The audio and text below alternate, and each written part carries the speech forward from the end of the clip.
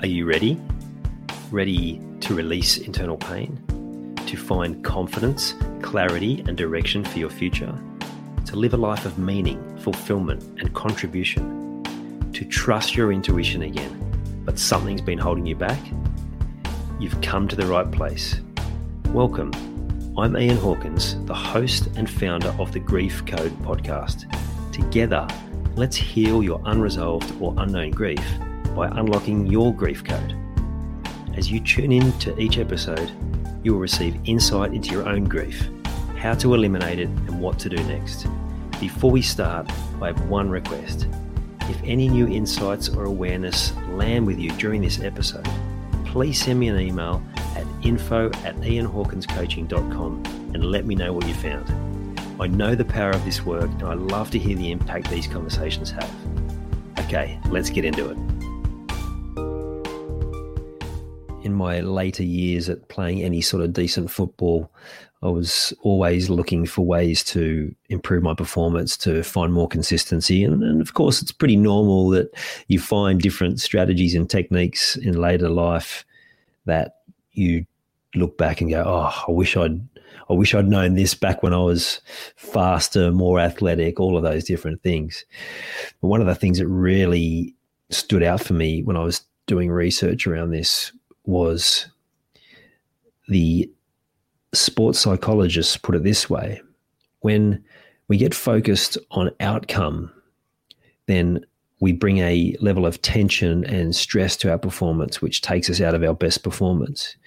When we have a process and we stick to process and detach from the outcome, then we are far more likely to get better results. When performance dips, go back to process.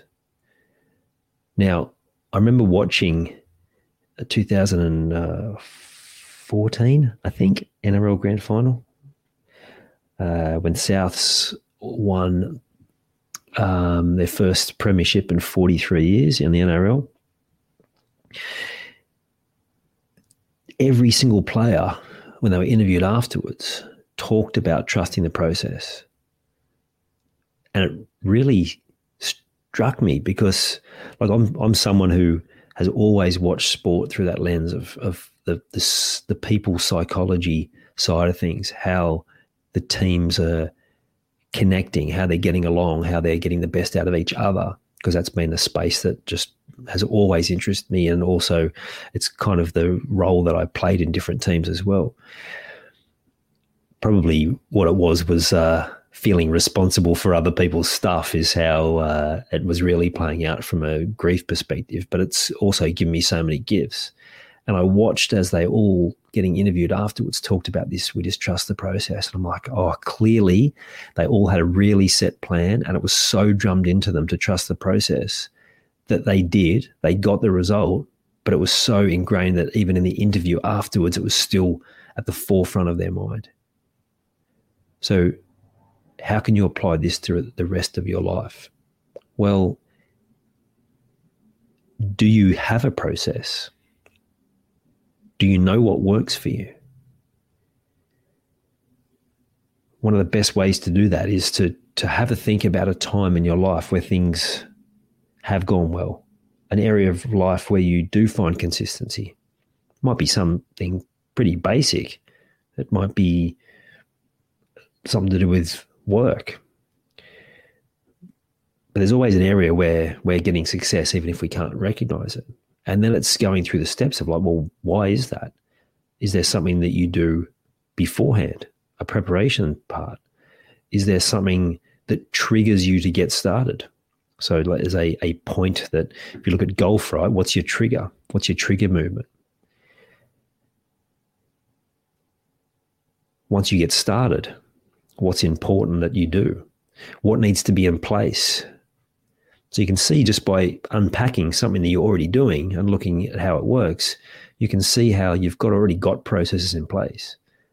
Now, for areas that you then aren't necessarily going fantastically in, how can you apply that same sort of process? Because generally how we do one thing is how we do everything. How can you apply that same success process, success principles to these other areas that you aren't having success? and build a process that you can repeat. I remember working with my coach, must be going back 4 years ago now. And not my current coach. It was someone I worked with briefly, and we were going through like my daily, like my morning process. How do I get the best results? And that's something that I still have now. What's interesting is I don't have to go back and refer to that process.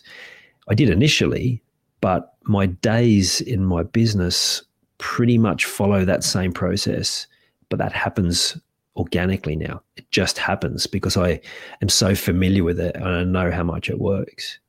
And this is what's possible in other areas of your life too. Then you can stay out of that stress and anxiety around outcome and just come back to process. And when you do that, you give yourself the best possible opportunity to win, to get the result that you're after, to have success, and to feel better about how things are going. So create the process and trust the process. Trust the process that you've already got working in another area of your life. How can you replicate that into an area where you aren't going so well? Having the courage to stick to the process and seeing what else you can shift into a more positive place going forward. Enjoy. I hope you enjoyed this episode of the Grief Code podcast. Thank you so much for listening. Please share it with a friend or family member that you know would benefit from hearing it too. If you are truly ready to heal your unresolved or unknown grief, let's chat.